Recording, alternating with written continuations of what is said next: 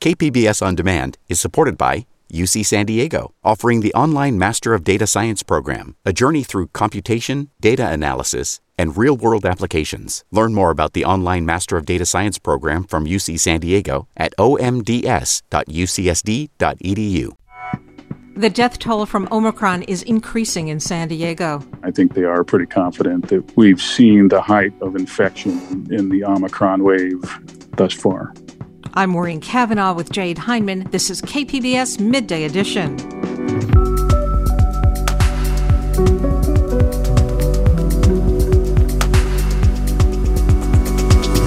Why a single-payer health plan failed again in Sacramento. There are political fears related to elections and whether people might get voted out of office for supporting something like this. Sheriff Bill Gore retires with a mixed legacy in San Diego, and films that focus on struggle and triumph mark this year's Human Rights Watch Film Festival. That's ahead on Midday Edition.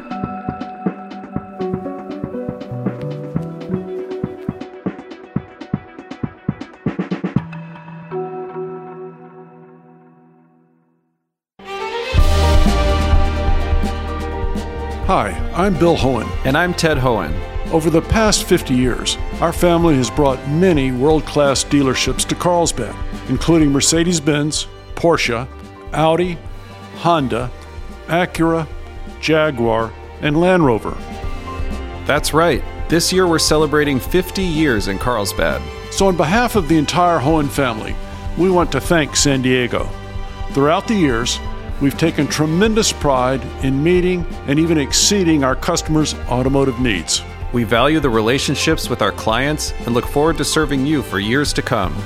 We invite you to visit one of the Hohen Carlsbad dealerships or hohenmotors.com.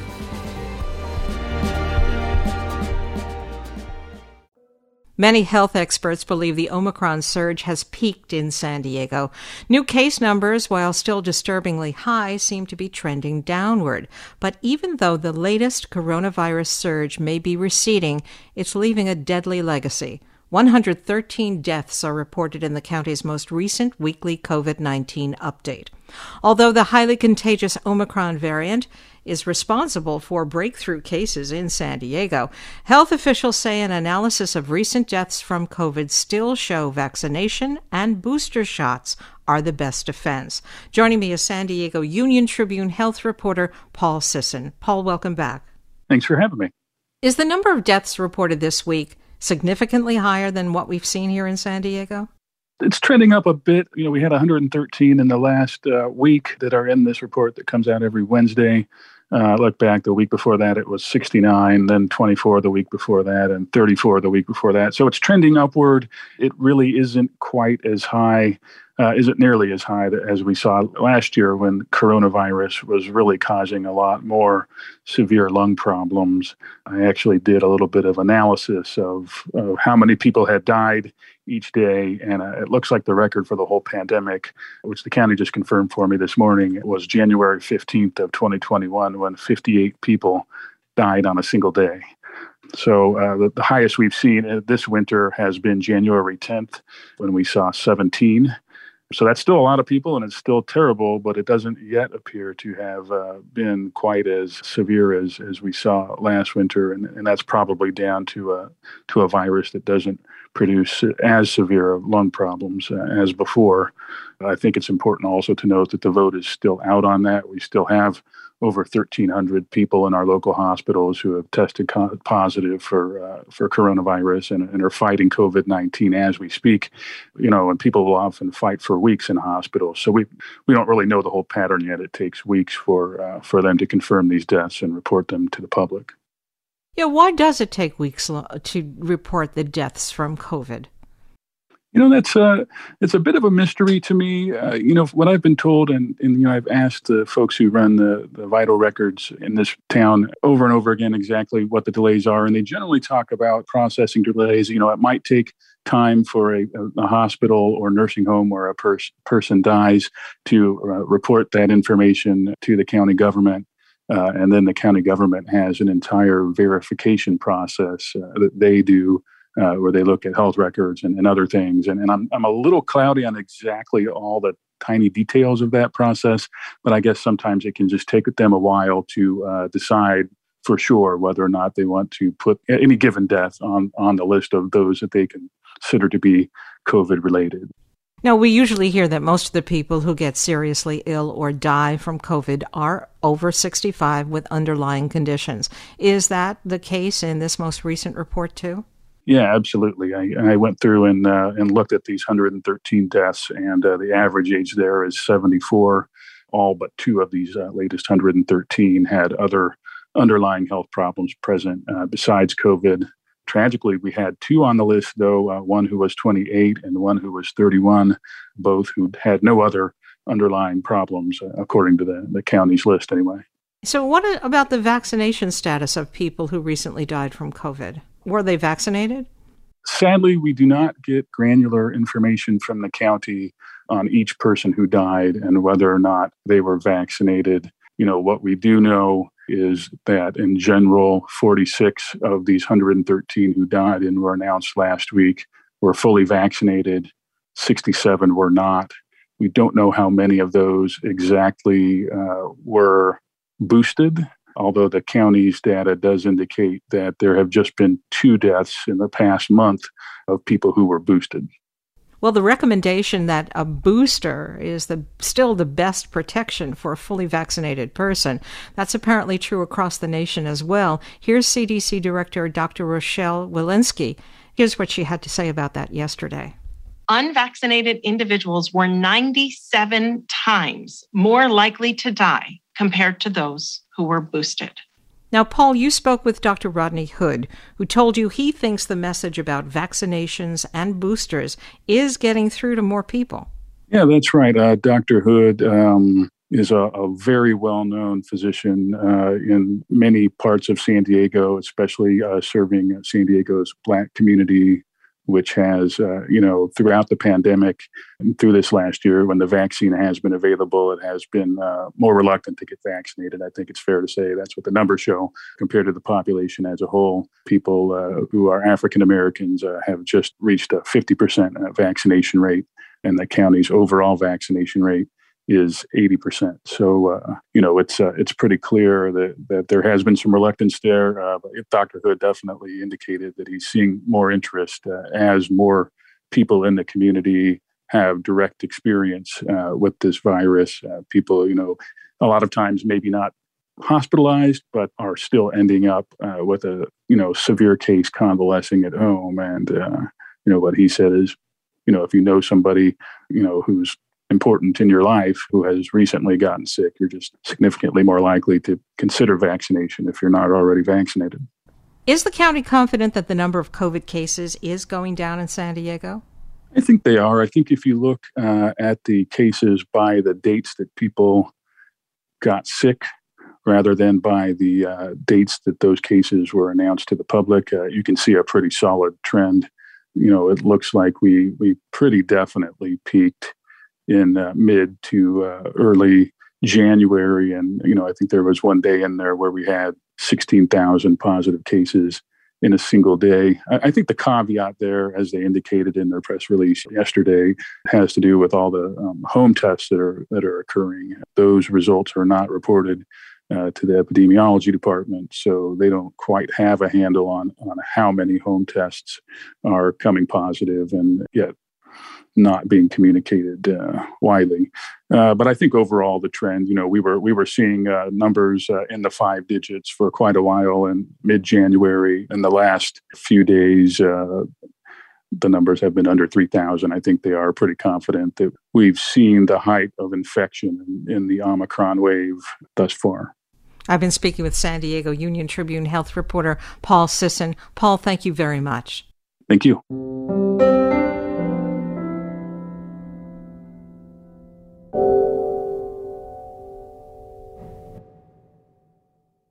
An effort to enact a single-payer healthcare system in California fizzled out in the state assembly this week despite lobbying from progressive activists. The failure to deliver on Assembly Bill 1400 highlights a lack of political will in getting a government-run healthcare system off the ground, despite being a long-standing stated goal of the Democratic Party. Joining me now with more is Cal Matters reporter Alexei Koseff. Alexei, welcome to the program.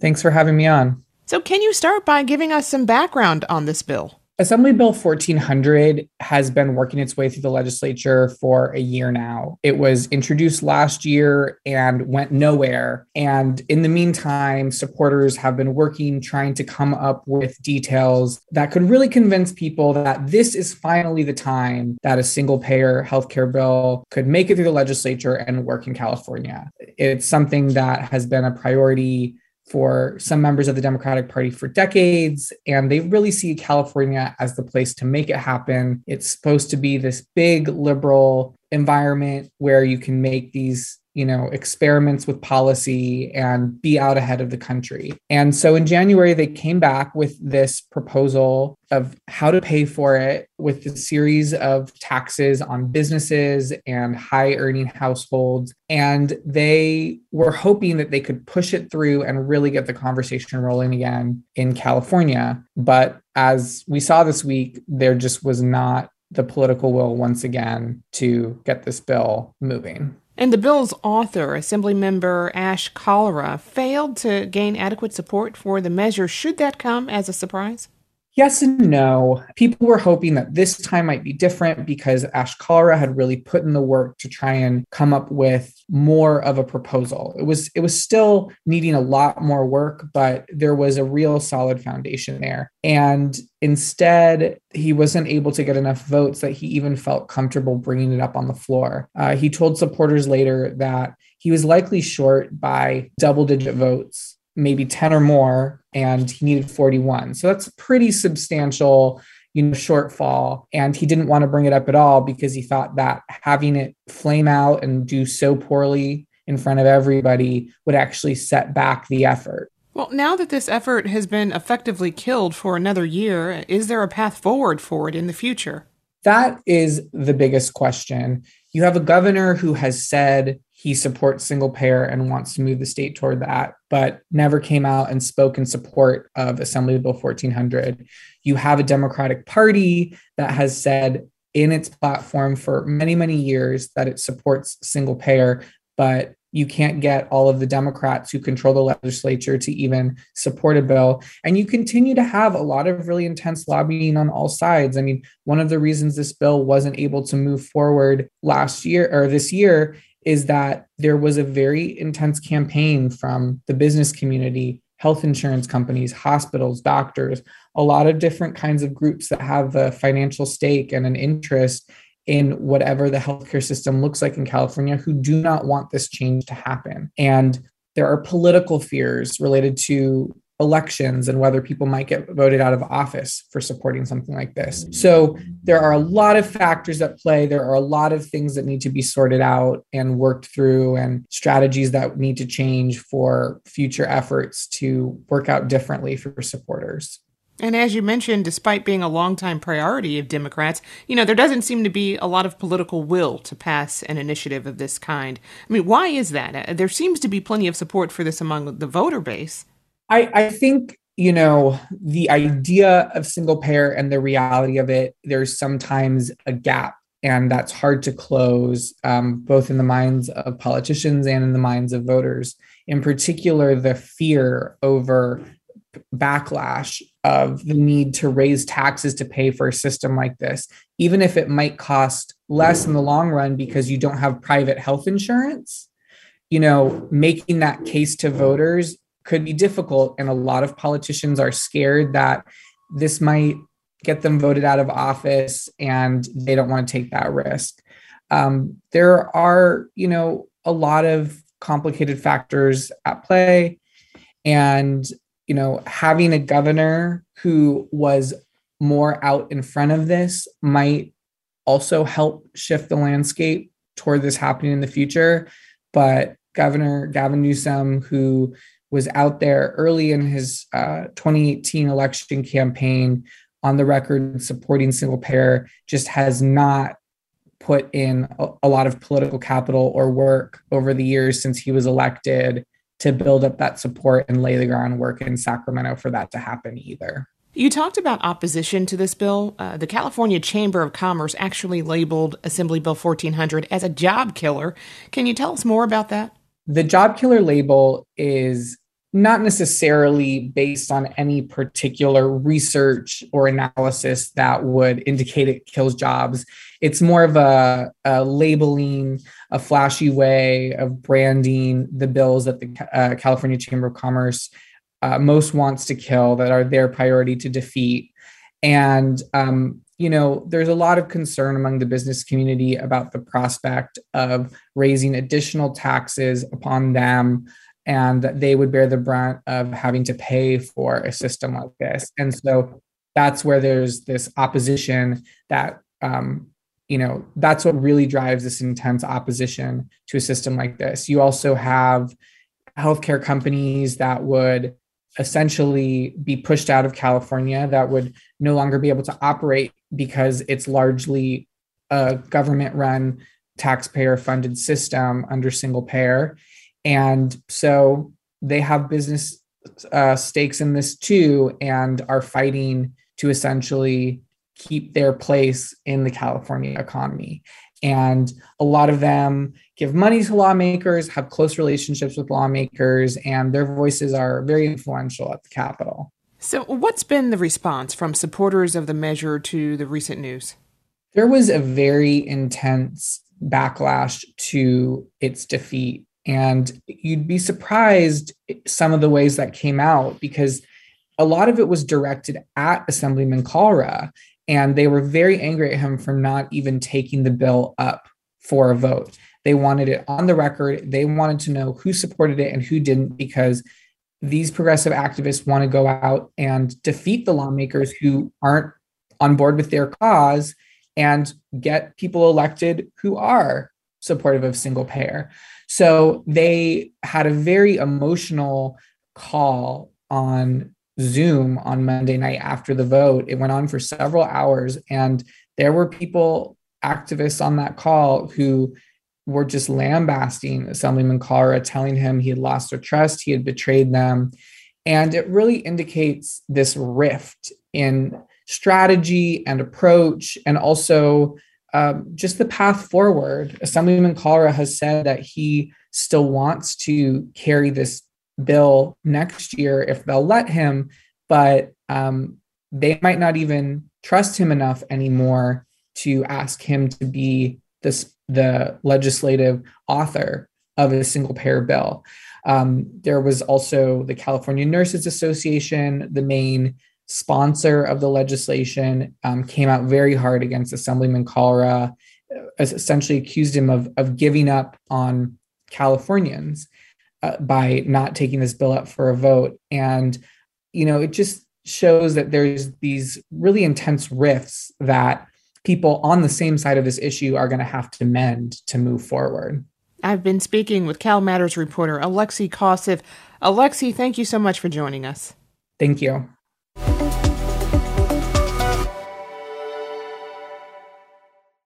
KPBS On Demand is supported by Marical Design and Remodeling, helping homeowners with their home remodeling needs. From ADUs to custom kitchen remodels and room additions, Marical Design and Remodeling designs and builds your dream home. Learn more at trustyourhometous.com.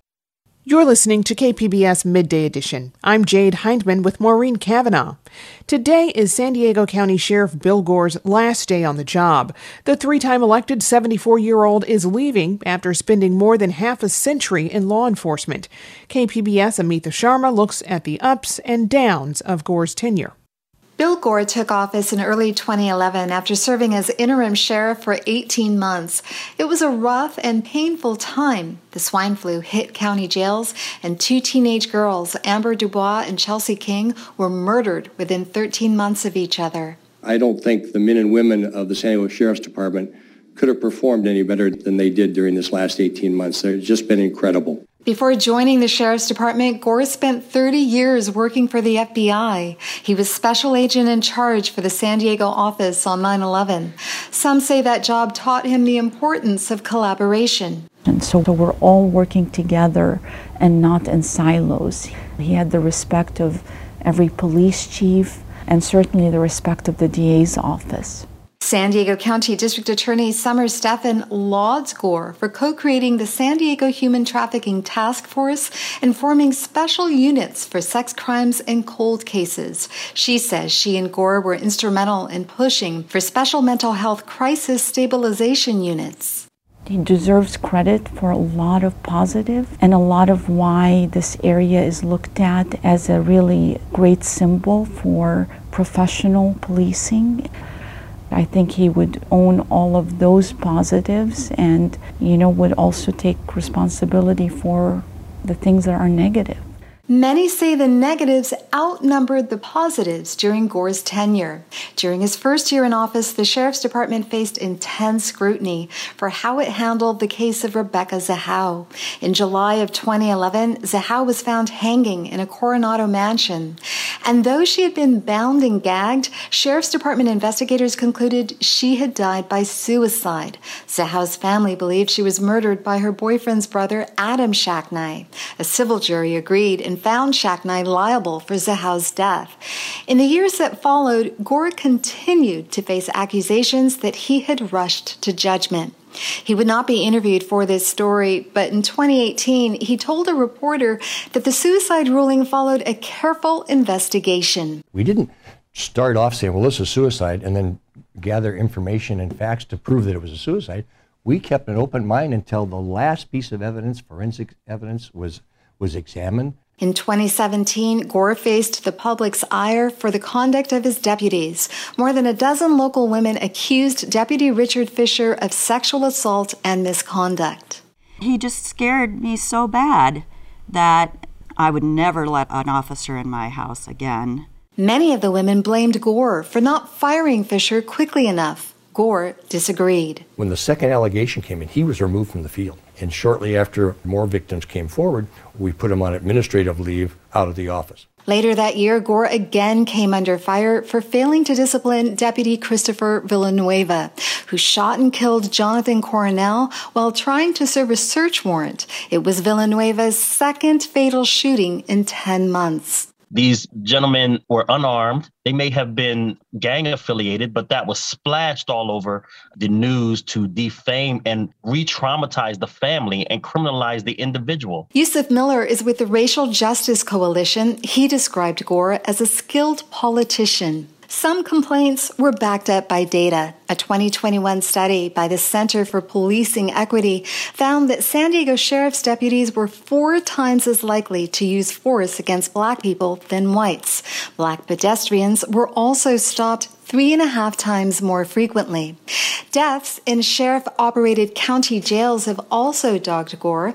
A 2019 investigation by the San Diego Union Tribune showed the department had the highest death rate of California's largest counties. Gore told KPBS he disagreed with the methodology used by the paper. Gore chose to retire earlier than expected to care for his ailing wife, Natalie. He called her his staunchest supporter at his last swearing-in. Amita Sharma, KPBS News. And on Sheriff Bill Gore's last day in office, the state decided to release the findings of an audit on San Diego County jail deaths. The state found that the Sheriff's Department failed to prevent and respond to the deaths of people in its custody.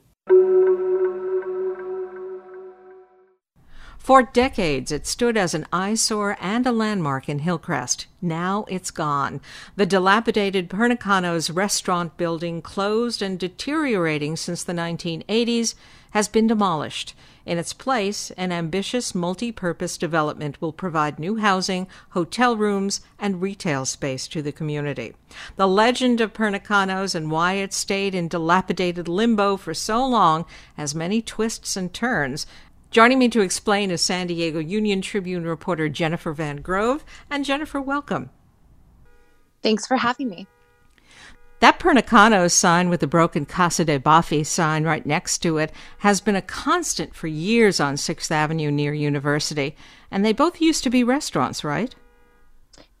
That's right. So Pernicano's opened in 1946 and then Casa de Baffi in 1961. Tell us about Pernicano's in its heyday. So it was, according to Gary Pernicano, who's the son of George Pernicano, it was kind of the it spot. So George moved out here from Detroit. He was a former serviceman. He brought all 10 of his brothers out to San Diego, and they opened Pernicano's as what Gary describes the first pizza house in Southern California. They opened it, and George actually became a interesting figure in Chargers lore. So he, according to his son, convinced Baron Hilton to move the team down here, and he had a very small ownership stake, 5%. That's the family still holds a 3% stake today. But so that relationship and other relationships made it so that George was kind of a central figure in San Diego and in Hollywood circles. There, were lots of celebrities that came, and, apparently, according to a lot of the stories that our paper has from back in the day, the food was also pretty good too. You spoke with Pernicano's son, Gary, and he remembered those days. Yeah, so he says he grew up there, right? So he said he was not thrown, but he started, thrown into the kitchen essentially at 5, and he started washing dishes. He started cooking at 12. He spent most of his days there. So even after school, he would go to the restaurant. And so it was really his home. And it became a, popular place for him. And that's, where he says he got to interact with a ton of celebrities, from everyone from Jane Mansfield and Lucille Ball to Dean Martin. And he got to meet, of course, a lot of the Chargers players over the years. Why did the restaurant go out of business? I don't know for sure, but Gary's version of events is that George, his dad, closed the restaurant to take care of his mother, who was very sick. And so that became the family's priority. I don't know that the family ever really wanted the restaurants to be closed permanently. So George closed Pernicano's and Casa de Baffi both in the early 80s, but he reopened Pernicano's on a very limited basis in 85. And the story gets a little convoluted from there based on, what George has said in other media reports. But what I believe happened is because it was just such a temporary schedule and he had a liquor license, that he had an issue with the liquor board, which, I guess limited or was requiring him to be open 7 days a week. And that just wasn't going to happen. And so things just closed and they never opened again. And Gary had said that he had plans to reopen the restaurant, but it was just too cost prohibitive given the state of the restaurant and some vandalism that's taken place over the years. And that's kind of where we are today. Yeah, why did it stay empty for so long, though? According to Gary, it's because his father just never wanted to part with it.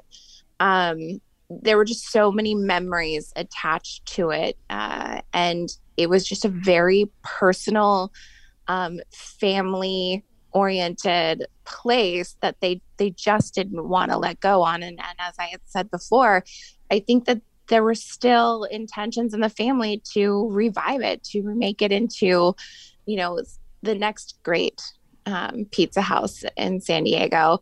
And those kind of just fell apart. Those dreams fell apart because of the cost to do it.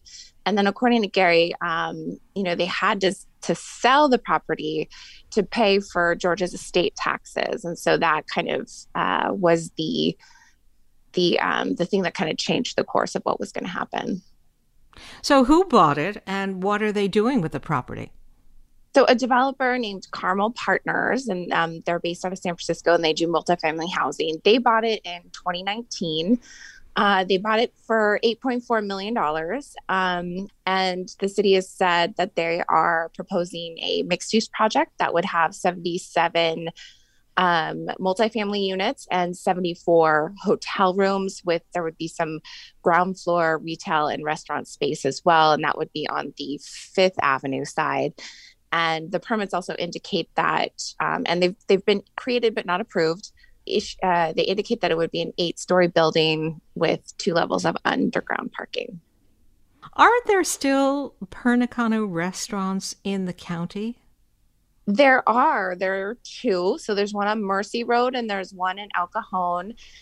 Gary is the owner operator of the location in El Cajon. I believe he lives out in that area.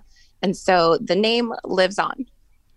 I've been speaking with San Diego Union Tribune reporter Jennifer Van Grove, and thank you so much. Thanks, Maureen.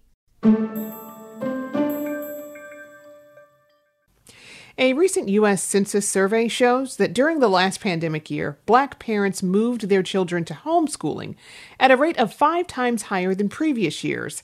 And it's not all due to the pandemic. Joining me to explore why Black parents are opting to homeschool their children is Khadijah Ali Coleman, Director of Black Family Homeschool Educators and Scholars, and also co-author of the recently released book, Homeschooling Black Children in the U.S., Theory, Practice, and Popular Culture. Khadijah, welcome. Thank you for having me. Your book outlines how systemic racism and other factors influence the decision of Black families to homeschool. Talk a bit about that. I mean, why are so many Black parents looking to homeschool their children?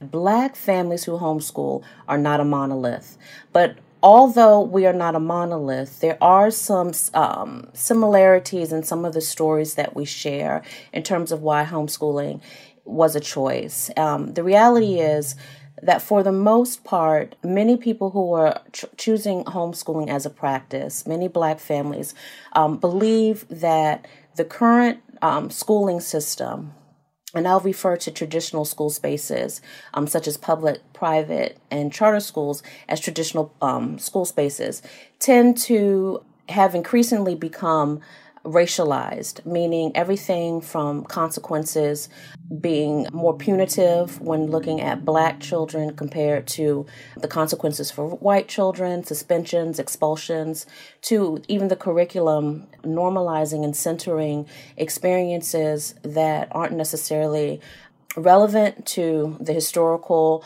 experiences of Black people in this country. For instance, parents remarked in a group that we have on Facebook that one parent in particular, their breaking point was during an assignment that their child had, noticing that the history of Black people in this country started with enslavement. So homeschooling really allows for the parent to curate the learning experience, where it's more inclusive of history that extends outside of our history beginning with slavery. In addition, many parents also found that COVID-19 provided the space to begin homeschooling as schools went virtual, as many parents started to work remotely from home, and provided an opportunity that didn't exist before COVID-19. In what ways do you see homeschooling providing a safer social environment for Black students? It's not only a practice of education, but it's a practice of self-discovery. And so the safety that's involved in having space to explore who you are, and to give space for someone else to have self-discovery without shaming, without punitive consequence, is enriching in ways that are often overlooked when we think of education as a practice. You know, we often hear about learning loss and the social issues that stem from virtual learning. Are you seeing any of those same challenges in homeschooling? One of the things that many of the new homeschoolers, and I look at those who are homeschooling since COVID or because of COVID-19, many of them new to the practice, they're realizing that a lot of the learning that their children are engaging in does not take place behind a computer screen or while they're sitting at a computer screen or while they're in the house, that they're learning that anything from outdoor play, traveling to museums, or just engaging in experiential learning activities that don't necessarily require a lot of the tech that we're used to and that's so integral to our day-to-day, that once children have the ability to really have a diverse range of experiences and activity, that this idea of learning loss is replaced with understanding that learning is ongoing, youth development is ongoing. And what kind of academic success are Black students finding while being homeschooled? What the research shows is that proportionate to their population, homeschool students are actually more apt to graduate, to persist, which means to continue through college without stopping and beginning again, as well as graduating at higher levels than students who were not homeschooled proportionate to their population. And not only do they complete college, they're more likely to complete college and graduate, but graduate with higher GPAs. But many parents and many homeschooling students do not look at success as necessarily aspiring to college or completing college. Many homeschooling students are engaged in activities to build entrepreneurial acumen or to really be of service to their community. So engaging in preparation for different types of work, whether it's community service or just continuing along the lines of building their skill set as apprentice or through trade. And so homeschooling students, homeschooling families have the same wants and needs of those families who have children in traditional school spaces in terms of wanting their children to be successful, but what success looks like is very dependent on who the family is. Khadija Ali Coleman is the director of Black Family Homeschool Educators and Scholars, also co-author of Homeschooling Black Children in the U.S., Theory, Practice, and Popular Culture. Khadija, thank you so much for joining us. Thank you for having me.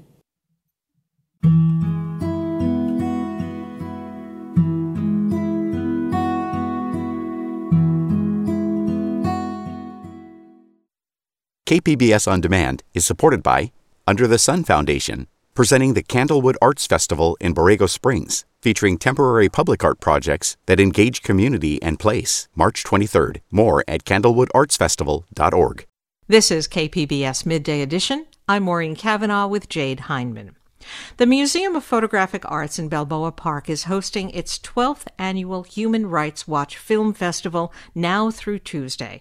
The event will be virtual this year, featuring 5 films about issues ranging from foster youth to immigration reform. Besides streaming the films, festival watchers will also get a chance for Q&As with filmmakers. Joining me to talk about the films playing during the week-long Film Fest is the Deputy Director of the Human Rights Watch Film Festival, Jennifer Nedbalski. And Jennifer, welcome. Thank you so much. I'm happy to be here. Now, the Human Rights Watch Film Festival typically gathers documentaries from around the world. Has that been more difficult during the pandemic? In terms of human rights, the human rights movement hasn't stopped, and neither have the ability for filmmakers to go out and shoot these stories. So it hasn't quite slowed down, thankfully. Is there a theme for this year's film festival selections? You know, this year we are thinking about certainly the human toll of the global pandemic, and many people are feeling a little bit isolated. There's so much going on all at the same time. But this year's festival really lifts up stories of community members, ordinary people all over the world, but definitely in California, where 2 of our films take place, that are just overcoming the odds, finding support, and taking leadership to take steps in action. Well, the film festival is streaming, it's underway, and the film On the Divide is actually first on the list. Tell us what this film is about. On the Divide is a film that centers the stories of the Latinx community in McAllen, Texas. This is an area where there's about a 250-mile swath of land. However, there's only one remaining abortion clinic. And this is for many people, especially folks living in poverty and with other limited access. This is where they pick up things like birth control. So when abortion clinics are closing in Texas, it really has an impact on every member of this community, on whatever side of what they call the divide they stand. Let's hear a clip from the trailer. Stop the abortion. 2-3 years ago, Texas had 41 abortion facilities. On October the 3rd, only 7 in the state of Texas could legally perform an abortion. This is a clinic that has been closed down because of the new laws implemented by the state of Texas. The illegal abortions will take place. Women can hemorrhage to death. Why is this your opening movie selection? You know, certainly women across the country and families across the country have so much at stake right now. While there's a huge amount of support across the country for women to have the right to choose, this film really shows that obviously the question is really complicated, but also there's a lot of common ground to be found. The discussion on abortion isn't always a black and white issue. This film really shows that there's a huge gray area where people, including people of faith, really understand and are empathizing with how difficult these choices are to make and how profound and important it is that women are able to decide what is best for their bodies and families. Another film featured in the Human Rights Watch Film Festival is Possible Selves. What does this movie highlight? So we're thrilled to be hosting the world premiere of this film, Possible Selves, which is the first documentary of its kind to focus on the stories of foster youth telling their own stories. In the United States, it's impossible for foster youth to speak out to the press without approval from a judge. And so this film is really remarkable as it lifts up a lot of organizations and individuals in California that are supporting foster youth as they go ahead and reach their goal of graduating from college. Here's a clip from the film. It's like a foster children as damaged goods no one really wanted. And I don't know, once I became one, it's like my whole perspective just shifted. If that's what everyone will think of a foster child, then how can they ever see the qualities that they possess? How can they ever see that they might be a great dancer or a gifted musician? When we see documentaries about foster children, it usually focuses on the foster system itself. But as you say, this film concentrates on the stories of the foster kids themselves. How does that change the story that's told? You know, it's so important that we're able to hear from the perspectives of foster youth, what their lives are like. And this film really, it's so important for the public to understand that foster youth are in their communities, they're in your kids' schools, they might be your kid or the best friend of your child. They're important members of the community. And they're really trying hard to overcome the odds to reach their goals, to be educated in college, to be able to work and support themselves. But the film also focuses on teens that are coming of age and aging out of the foster care system. And we at Human Rights Watch really want the people to understand that watch this film, that foster youth need more support. And that can look like becoming a foster parent or just becoming a mentor and an ally to foster youth in your community. Tell us a little about some of the other films being streamed. There's one called Fruits of Labor. That's right. Fruits of Labor tells the story of an incredible young woman who is living outside of Los Angeles. Her story is one that's not unique to many members of the California and San Diego area. As she's in high school, her mother is threatened with deportation. And because of the fear of having her mother taken away, this young teenager ends up having to work multiple jobs to support her siblings and her mother financially. So she's working in the strawberry fields in the morning, going to high school, and then working in a meatpacking plant at night. And the film actually is co-written by Ashley, the film subject, and she'll be part of the Q&A. So we really hope folks get to meet her and hear her story. You know, living in Southern California, we hear an awful lot of stories like that. It's different, though, when you actually see it on the screen, isn't it? Absolutely. And in the film, you're really brought into Ashley's life. And the film really poses the question about what it's like to come of age as a young woman of color, a young working woman of color right now. And the festival also presents a story about reclaimed identity in Daughter of a Lost Bird. And let's just hear a little from that movie. When someone says, "You're Lummy," it's very hard for me. I can't wrap my mind around it. I don't know what that means. Don't be ashamed who you are now. Your ancestors are here. They led you here. Jennifer, tell us about this film. Daughter of a Lost Bird is made by Brooke Peppian-Swaney, and it tells the story of a young woman who, as she's about to become a mother herself, realizes that she is actually from a Native background. She was raised by a white mother and family and never knew anything about her Native heritage until she was about to become a mother herself. So the film traces back the origins of the family separations that took place called the Indian Child Welfare Act, which led many families to be separated. And as Kendra goes ahead and learns about her identity, connecting with her culture, she also meets her birth mother, who herself was also separated from her family due to these separations in the Native American community. So all of these films in the Human Rights Watch Film Festival are currently streaming. Where can people go to stream the films during the festival? The films are available to stream online at mopa.org/HRWFF. The films will be online from February 2nd all the way through the 8th. And tickets start at just $9 for the individual film, $35 for a whole festival pass. And I do want to mention that we don't want the cost of the ticket to be a barrier. So people can email us at filmticket, FILM ticket @hrw.org, and we'll go ahead and send you some free codes. Well, I've been speaking with the Deputy Director of the Human Rights Watch Film Festival, Jennifer Nedbalski. Jennifer, thank you very much. Thank you so much.